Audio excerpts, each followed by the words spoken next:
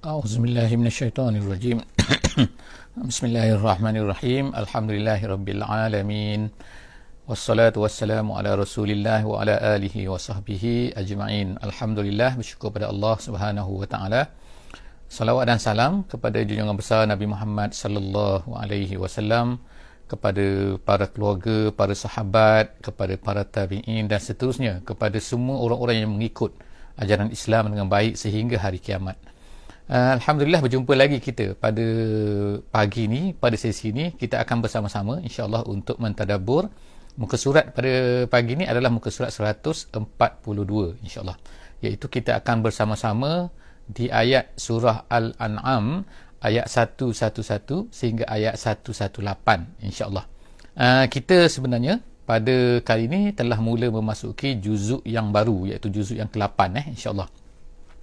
Jadi kita telah tamat sebanyak 7 juzuk sebelum daripada ni. Moga-moga Allah Subhanahu Wa Taala akan memberi kefahaman kepada kita, akan memberi kesabatan kepada kita insya-Allah untuk terus menerus bersama-sama untuk kita menghabiskan juzuk-juzuk daripada Al-Quran ni dan menghabiskan seluruh Al-Quran insya-Allah, untuk kita dapat memahami sama-sama apa yang diberikan oleh Allah Subhanahu Wa Taala, apa yang diturunkan oleh Allah Subhanahu Wa Taala kepada Nabi kita sallallahu alaihi wasallam. Moga-moga ia tidak akan nanti menjadi hujah kepada kita. Kerana apa? Kerana kita tidak mempelajari Al-Quran, tidak mendengar Al-Quran, tidak mentadabbur Al-Quran, tidak mengetahui apa yang Allah Ta'ala turunkan kepada kita semua, kepada manusia.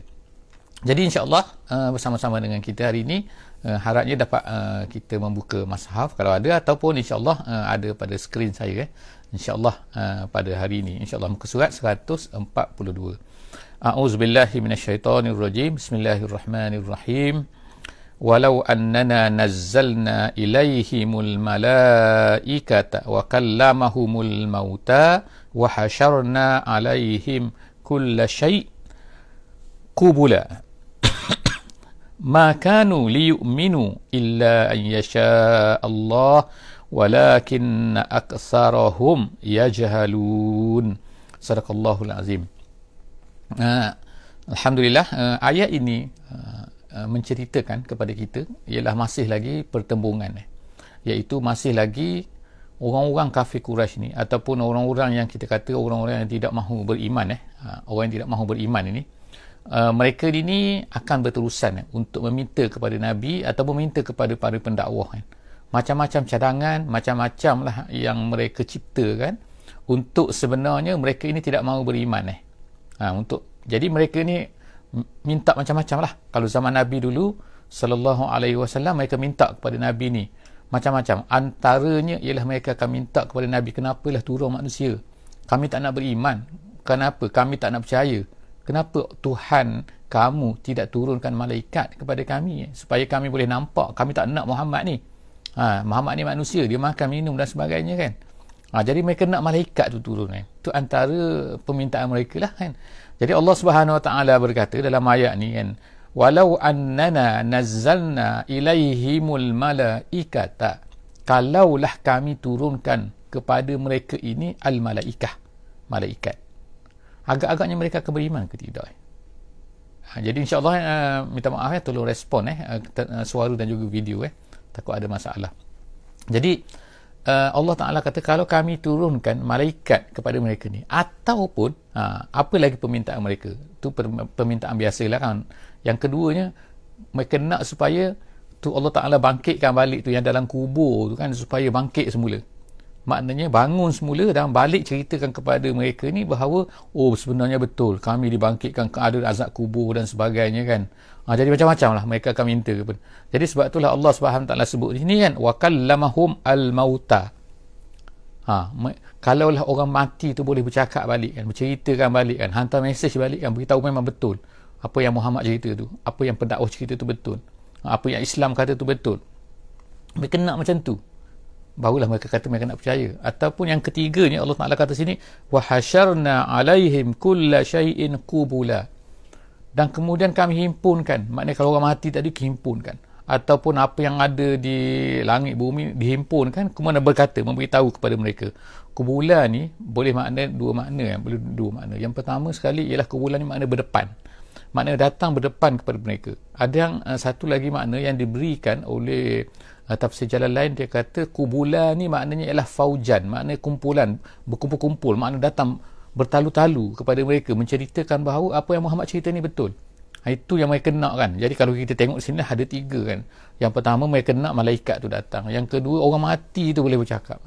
Yang ketiga semua benda ni kan akan datang bertalu-talu kepada mereka kan, kubula. Jadi Allah Ta'ala kata, adakah kalau kami ikut apa yang mereka nak tu, agaknya mereka beriman ke tak? Allah Ta'ala kata tidak kan. Ma kanu liyu'minu illa an yasha Allah. Kalau orang tu memang tak nak beriman, tak beriman jugalah. Kecuali adalah di kalangan mereka ni yang akan beriman. Sebagaimana kita tengok dalam sejarah kan, seperti Abu Sufyan ke, seperti Khalid bin Al-Walid ke dan sebagainya, adalah kan orang-orang yang telah Allah Ta'ala takdirkan mereka tu beriman kan. Tapi kalau Allah Ta'ala dah, mereka tak nak beriman lah. Jadi maknanya sini nak katanya ialah nak beri tasliah kepada Nabi, nak beri hiburan kepada Nabi kan. Maknanya kamu dah melakukan apa yang patut kamu lakukan wahai Muhammad. Sekarang ni kalau di kalangan mereka tu tidak mahu beriman, maka kamu janganlah sedih, bahawa itu dah ketetapan Allah Subhanahu Taala dah yang terjadi. Walakinna aqsarahum yajhalun. Allah Subhanahu Taala kata bahkan apa yang sebenarnya ialah kebanyakan daripada mereka ini yajhalun, jahil. Jahil maknanya bukanlah tak tahu membaca, tak tahu menulis. Ramai di kalangan mereka tu yang tidak beriman pada masa tu adalah merupakan orang hero-hero kan, orang bijak pandai. Kalau kita zaman sekarang ni makna profesor-profesor lah kan. Kalau zaman mereka tu kan makna pemimpin-pemimpin Quraisy kan. Tapi mereka tetap juga tidak beriman. Jadi nak menunjukkan apa, bahawa orang-orang yang walaupun kalaulah mereka ni tidak beriman, telah ditunjukkan, maknanya walaupun mereka ni berpelajaran tinggi, berpendidikan tinggi, tidak semestinya maka itu mereka itu tidak jahil. Jadi Allah Subhanahu Wa Taala kata kebanyakan, walakinna aksarahum, kebanyakan daripada mereka, oleh kerana mereka itu tidak beriman, maka Allah Ta'ala kata yajhalun, mereka itu adalah jahil, tidak berpengetahuan. Nak kata apa lagi, kalau bahasa teruknya kita kata yang bodoh kan, maknanya kan memang tak faham kan, gitu kan. Seterusnya insya-Allah kita akan tengok ayat 112 ayat 112 seterusnya, iaitu Allah Subhanahu Wa Ta'ala sebut sini, siapakah musuh kepada orang-orang yang beriman ni? Siapakah musuh kepada orang Islam? Siapakah musuh kepada Nabi?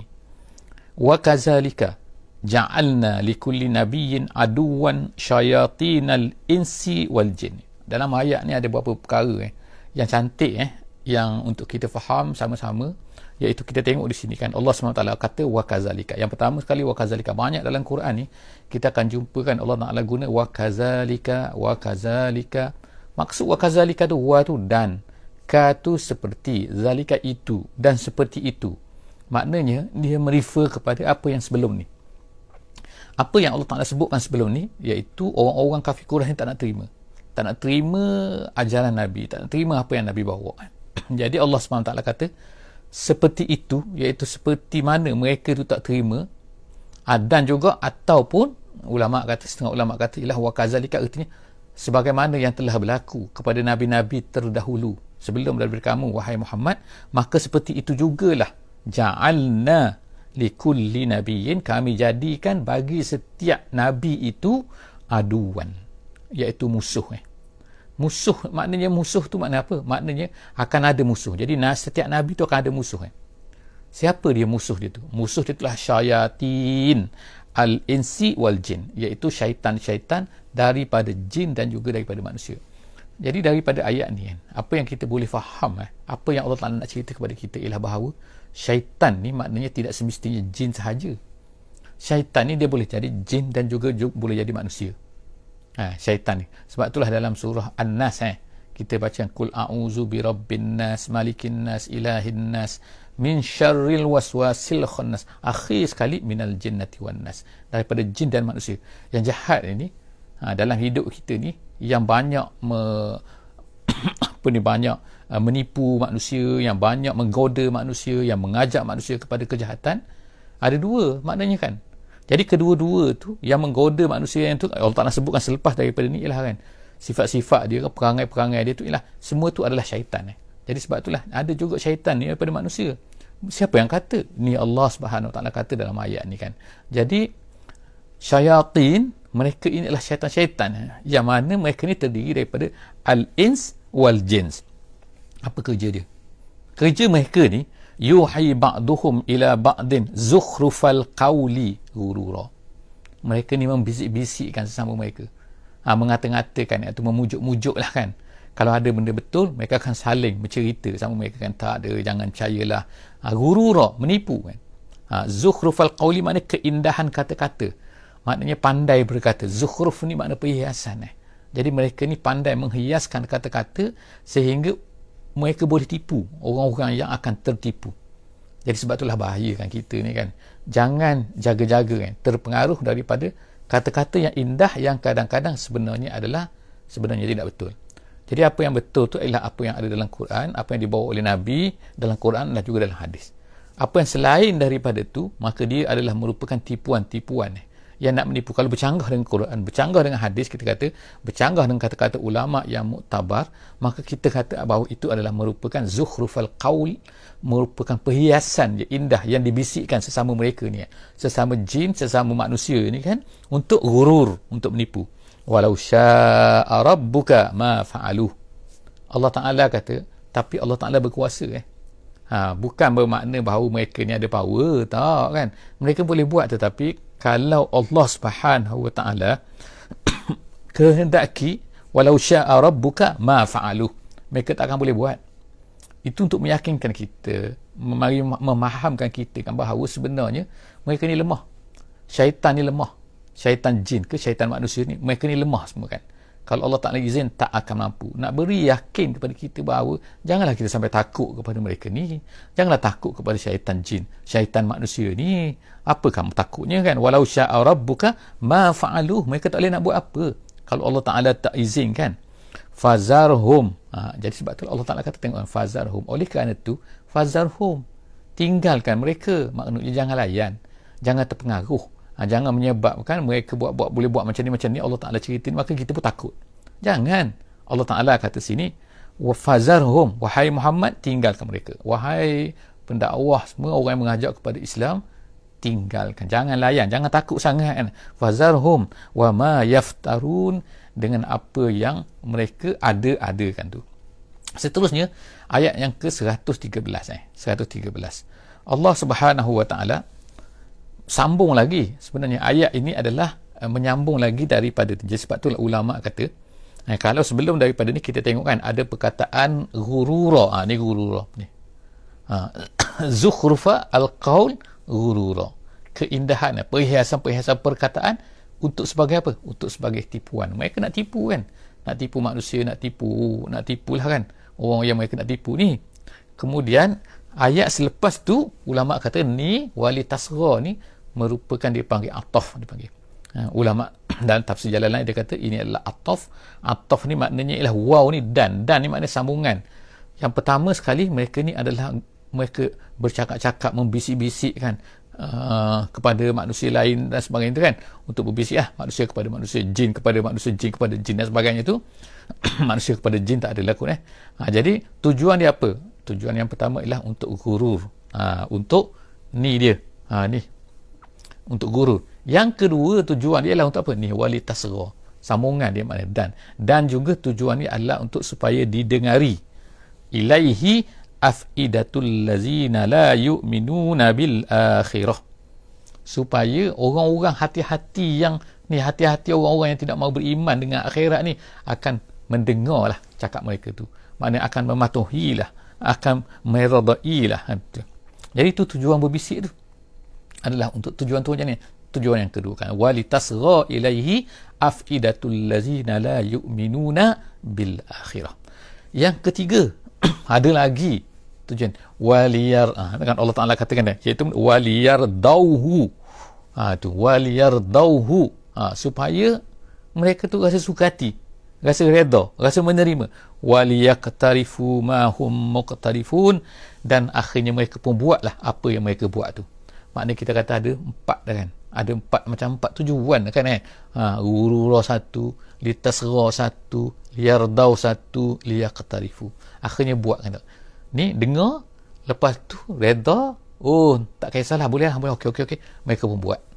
Tengok kan asal daripada tipuan nombor satu. Yang kedua, lepas tu dengar. Lepas tu tertipu, lepas tu mereka pun mendengar, mereka pun suka hati, lepas tu mereka pun buat. Itulah kalau kita tengok di sini kan, peringkat-peringkat kan yang berlaku daripada tipuan syaitan kepada manusia. Tipuan syaitan tu, maksud kita kata sebut sekali lagi kan, syaitan tu bukanlah maknanya syaitan tu jin sahaja kan. Tapi ia juga adalah manusia sebagaimana yang telah kita baca tadi, iaitu al-ins wal jins. Jenis insan yang menipu manusia, yang membisik-bisikkan, dan juga al-jin yang menipu-nipu, membisik-bisikkan kepada manusia dan juga kepada jin. Seterusnya, Allah Subhanahu wa taala pun berkatalah kepada kita semua. Allah Taala kata, afa ghairallahi abtaghi hakama. Ni maknanya kan Allah menyuruh kita berkata, Allah menyuruh Nabi sallallahu alaihi wasallam berkata, afa ghairallahi abtaghi hakama. Adakah aku akan mencari selain daripada Allah? Adakah selain daripada Allah kan? Abtaghi, aku ni mencari, aku mengambil. Hakama maknanya pemutus. Hakam orang Melayu panggil hakim untuk yang pemutus dalam mahkamah kan. Tapi hakama ni makna lebih general lagi. Maksudnya bukan di mahkamah saja, tapi dalam segala-galanya. Makna dalam kehidupan kita kan. Kita ambil apakah selain ada kita ambil kadang-kadang kan. Kadang-kadang manusia ada ambil pemikiran dia. Kadang-kadang dia buat undang-undang dia kan. Undang-undang sendiri kan. Undang-undang bukannya berdasarkan kepada undang-undang Allah Subhanahu wa taala. Bukan perintah Allah Subhanahu wa taala. Allah Taala kata macam ni, dia buat macam ni. Jadi maknanya dia mencari hakim, dia menjadikan sesuatu yang lain daripada Allah sebagai penentu baik dan juga buruk dalam hidup ini. Jadi maknanya kita, Allah Taala kata sini kan, afa ghairallahi abtaghi hakama. Adakah kita akan ambil selain daripada Allah sebagai penentu dalam hidup kita yang akan menentukan baik dan juga buruk, betul dan juga salah? Adakah kita akan buat macam tu? No kan. La kita katakan wa huwallazi anzala ilaikumul kitaba mufassala. Sedangkan Allah Taala lah yang telah menurunkan kepada kamu semua Alkitab, iaitu Al-Quran, mufassala, yang menjelaskan. Ada makna kita kata, boleh kata mufassala ni maknanya menjelaskan segala sesuatu.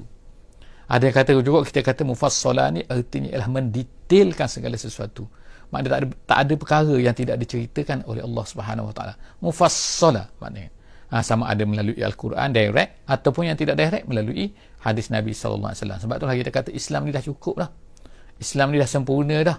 Jadi tak perlukan lagi tak cukup sebab kehidupan manusia ni berkembanglah, maka tak kan. Semua benda telah diceritakan oleh Allah Subhanahu wa taala yang diperlukan oleh manusia untuk mereka hidup sampai hari kiamat, dah ada dalam Islam tu. Dah cukup dah. Jadi kalau ada pemikiran rasa macam ini adalah untuk 1400 tahun dulu, sekarang dah tak perlu dah kepada Quran ni kan, ataupun ada banyak tak cukup dalam Quran ataupun perlu ubah dalam Quran ni, itu adalah pemikiran yang bahaya. Itu adalah pemikiran yang kita kata bahawa seolah-olah merasakan bahawa Tuhan ni tak tahu semua benda, tak tahu apa yang akan berlaku 1000 tahun ke, 1400 tahun ke, 2000 tahun ke, seolah-olahnya macam tu kan. Jadi tidak kan. وَالَّذِينَ آتَيْنَاهُمُ الْكِتَابَ يَعْلَمُونَ أَنَّهُ مُنَزَّلٌ مِنْ رَبِّكَ بِالْحَقِّ. Tengok Allah Ta'ala kata, dan orang-orang yang telah diberikan kepada mereka kitab. Siapa dia? وَالَّذِينَ, Allah Ta'ala katakan, orang-orang yang وَالَّذِينَ آتَيْنَاهُمُ الْكِتَابَ. Kitab di sini maksudnya ialah kitab Taurat. Ulama tafsir kata, iaitu orang-orang yang telah diberikan kitab Taurat kepada mereka, iaitu orang Yahudi lah mereka ini ya'lamuna, mereka tu tahu sebenarnya. Tahu apa? Tahu annahu munazzalun min rabbik bil haqqi kan.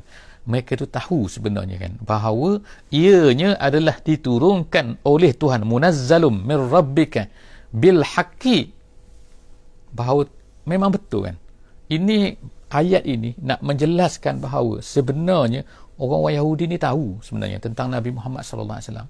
Mereka tahu tentang sifat Nabi, mereka tahu, bahkan mereka lebih tahu daripada, mereka lebih kenal Muhammad ni daripada anak-anak mereka sendiri. Sebab apa? Kita katakan sebelum daripada ni kan bahawa setengah-setengah anak-anak mereka tu mereka tak tahu bahawa itu sebenarnya anak mereka. Kalau zaman sekarang ni ada DNA lah kan. Sebab apa? Banyaknya perzinaan dan sebagainya kan. Tengok-tengok sebenarnya anak tu dia kata keluar daripada mak. mak mana isteri dia, tapi rupanya mak dia telah berzina dengan siapa-siapa. Jadi akhirnya anak tu benihnya bukan anak dia. Gitu maknanya kan. Jadi mereka, sebab itulah Allah Ta'ala kata, tapi Muhammad ni mereka tahu dengan sifatnya, dengan apanya, sebab itulah mereka ulama-ulama Bani Israel lah, kita kata bukan ulama Islam, ulama-ulama Bani Israel pada masa tu yang panggil ruhban, ahbar tu, mereka ni pendeta-pendeta Bani Israel tu, bila mereka tengok Muhammad, kalau mereka betul-betul ikhlas, mereka akan terus beriman. Kalau mereka ni betul-betul nak ikut kebenaran, mereka terus beriman. Mereka sah nanti kan. Ini memang Muhammad ni. Memang Muhammad yang diceritakan dalam kitab mereka. Tapi adakah mereka beriman? Kebanyakan mereka tidak beriman. Yang beriman berapa orang saja? Abdullah bin Salam dan sebagainya. Jadi sebab itulah Allah Ta'ala kata sini, wallazina atainahumul kitab, orang-orang yang telah diberikan kitab kepada mereka itu, iaitu kitab Taurat, ya'lamuna, mereka tu tahu, annahu, sesungguhnya apa Muhammad annahu, sesungguhnya tu yang diturunkan, munazzalum mir rabbik, bahawa Quran itu sebenarnya memang Tuhan turun daripada mir rabbik, daripada Tuhan kamu, bil haqqi, betul-betul, fala takunanna minal mumtarin, Allah Ta'ala kata, oleh kerana itulah maka jangan kamu jadi, Allah Ta'ala bagi amaran kan, jangan kamu jadi orang-orang yang mumtarin. Mumtarin makna syak, orang syak, orang yang tak nak terima, orang yang berdalak-dalik, orang yang menolak-nolak, orang yang tidak mahu beriman, tidak mahu menerima apa yang telah diturunkan oleh Allah Subhanahu Wa Taala kepada Nabi Muhammad, Nabi kita sallallahu alaihi wasallam. Seterusnya ialah Allah Subhanahu pun katakan, wa tammat kalimatu rabbika sidqan wa adla. Tengok kan, makna kata-kata ni, ulama kata ialah nak mengatakan bahawa sebenarnya apa yang ada dalam Quran tu, apa yang diturunkan oleh Allah Subhanahu Wa Taala kepada Nabi Muhammad sallallahu alaihi wasallam tu dah selesai dah. Kan kita tadi sebutkan dah bahawa Quran tu sempurna. Quran tu dah tak cukup, dah tak perlu dah kepada manusia, kan pemikiran manusia kan. Allah Ta'ala dah tahu dah bahawa sebenarnya apa yang diturunkan oleh Allah Subhanahu Wa Taala dalam Quran tu dah sempurna. Dah cukup semua dah kan. Allah Ta'ala tahu. Sehingga hari kiamat apa yang akan berlaku, apa yang diperlukan oleh manusia. Sebab itulah Quran ni tak perlu ubah-ubah dah. Tak perlu dah ditambah-tambah lagi, dikatakan ni tak cukup, zaman dulu, zaman sekarang dan sebagainya. Sebab tu dia kata wa tammat kalimatu rabbik. Kalimah Allah ni makna dari segi hukumnya, kata tafsir Jalalain, dia kata dari segi hukumnya, dari segi apa-apa yang disebutkan oleh Allah SWT tu, kalimatu rabbik tu, kalimah Allah tu dah tamat dah sempurna dah. Sempurna dari sudut apa? Dia kata sidqan wa adla. Sidqan wa adla, kalau dalam bahasa Arab dia panggil tamyiz, dia panggil. Itu sajalah kan nak sebutkan, kita ni bukan belajar bahasa Arab sangat kan, tak apalah kan insyaAllah. Tapi maksudnya ialah dari sudut apa? Dari segi benarnya dah sempurna dah. Dari segi benarnya, maknanya semua apa yang dalam Quran tu sebut adalah benar. Yang mansuh tu mansuh lah kan, tapi maknanya yang azimah tu kan, itulah dah benar dah, tak ada lagi yang tak. Dan juga adla, dan dialah yang paling adil. Maknanya kita kata tak adil kan, sampai satu zaman tu kata apa yang ditetapkan oleh Al-Quran tu tak adil, ni tak adil lah kan. Untuk zaman dulu adil lah, boleh lah pakai, sama sangat tak boleh pakai, tak, dah sempurna, dah memang betul, dah tak ada lagi yang tak betul, dan kemudian adil. Kemudian Allah Ta'ala kata la mubaddil, nak confirmkan lagi tu kan, la mubaddila li kalimatuh, la mubaddila, tidak ada boleh ganti-ganti lagi li kalimatihi, tak perlu ganti-ganti lagi, tak perlu ubah-ubah lagi. Wa huwas samiul alim, Allah tu Maha mendengar, dan kemudian Allah tu Maha mengetahui semua apa benda yang akan berlaku. Allah Ta'ala semua tahu kan, dan dia tu Maha mendengar, dia tahu apa yang berlaku, apa manusia kata, apa semua Allah Ta'ala tahu kan. Jadi jangan risaulah, kita kan insya-Allah kita berpegang kepada apa yang Allah Ta'ala sebut ni kan. Itu wa tammat kalimatu rabbika sidqan wa adla la mubaddila li kalimatihi wa huwas samiu al-alim. Kemudian Allah Subhanahu Wa Ta'ala sebut sini wa in tuti. Ni cerita pula tentang iaitu kita ni kadang-kadang kan, dalam hidup kita ni kadang-kadang apa yang dibuat dalam masyarakat, apa orang ramai buat ni, kadang-kadang kita pun jadi pening. Sebab apa? Dah mereka buat lain daripada apa yang kita faham. Kita sekarang belajar Quran, kita mentadabbur Quran. Kadang-kadang kita tahu lah satu benda, benda ni salah, benda ni betul, tapi kita tengok apa yang berlaku dalam masyarakat ni lain, manusia ni buat lain. Jadi Allah Ta'ala kata sini, tengok kita bacakan, wa in tuti', kalaulah kamu ikut aksara man fil ardi, majoriti daripada manusia. Aksara tu maknanya banyak, majoriti lah kita katakan, majoriti man fil ardi, siapa yang ada atas muka bumi ni. Maknanya kalau kita ikut majoriti manusia, tak kira majoriti tu tempat kita ke, majoriti negara ke, majoriti apa kan, yang pentingnya majoriti. Maknanya majoriti ni biasanya adalah tak betul. Bukan majoriti tu mesti tak betul, bukan kata orang Islam majoriti tak betul, bukan, tapi majoriti manusia gitu kan. Sebab apa? Kebanyakan manusia memang tidak beriman. Allah Taala sebut dah atas tadi kan, kita baca tadi kan tak, aksaruhum yajhalun, memang majoriti manusia ni yajhalun. Kita dah baca ayat tadi satu-satu tadi kan. Jadi dalam ayat ni 116 ni Allah Taala kata kalau kamu sekarang ni ikut, maknanya yang menjadi penentu tu, jangan jadi penentu ialah majoriti manusia. Kalau majoriti tu menjadi penentu kepada apa yang betul ataupun salah, berat kita ni. Allah Taala kata apa kan? Allah Taala kata yudilluka an sabilillah, mereka akan menyesatkan kamu daripada jalan Allah. Ingat tu kan, maknanya majoriti bukan menjadi penentu betul atau salah. Sebab itulah jaga-jaga jangan terpengaruh dengan majoriti yang salah. Jadi maknanya majoriti, walaupun mereka tu majoriti, kalau salah tetap salah juga. Jangan tu. Sekarang ni itulah yang berlaku kan. Jadi sebab orang semua dah macam tu, maka kita pun jadi terpengaruh juga. Jadi Allah Taala kata yudilluka an sabilillah, dia akan menyesatkan kamu daripada jalan Allah. In yattabi'una illa zon. Allah Taala katakan kebanyakan daripada manusia ni mereka ni mengikut zon je. Zon makna benda yang tak pasti 100% kan. Sebab itulah kita kata zon. Kita ada atas dunia ada teori, ada kepastian. Ada benda dipanggil sebagai qat'i, ada zonni. Zonni satu benda. Sebab itulah manusia ni zon-zon saja. Kalau benda tidak bercanggah dengan Islam tak ada masalah kan tak? Kita kata nak vaksin ke tak vaksin kan, tak bercanggah dengan Islam kan, silakan kan, tak ada masalah. Tapi ni yang pasti Allah Ta'ala dah tetap macam ni, tiba-tiba manusia kata salah macam ni. Jadi benda tu dah katakan itu adalah tak boleh. Mereka tu sebenarnya mengikut zon saja. Sebagai contoh lah kita katakan, kalau kita perempuan dia barat lah kan, cara fikir orang sekarang lah, dia katakan tak perlu tutup aurat, apa perlu tutup aurat ni kan, Quran kata kena tutup aurat. Jadi mereka ni sebagai contoh sebagai contoh kan. Tapi apa yang mereka kata tak perlu tu sebenarnya ada, mereka tahu sebenarnya hakikat manusia ni kan. Sebab itulah Allah Ta'ala kata yattabi'una illa zon, mereka ni tak mengikut. Wa in yattabi'una illa zon, in tu maknanya tidak, mereka tidak mengikut melainkan zon semua.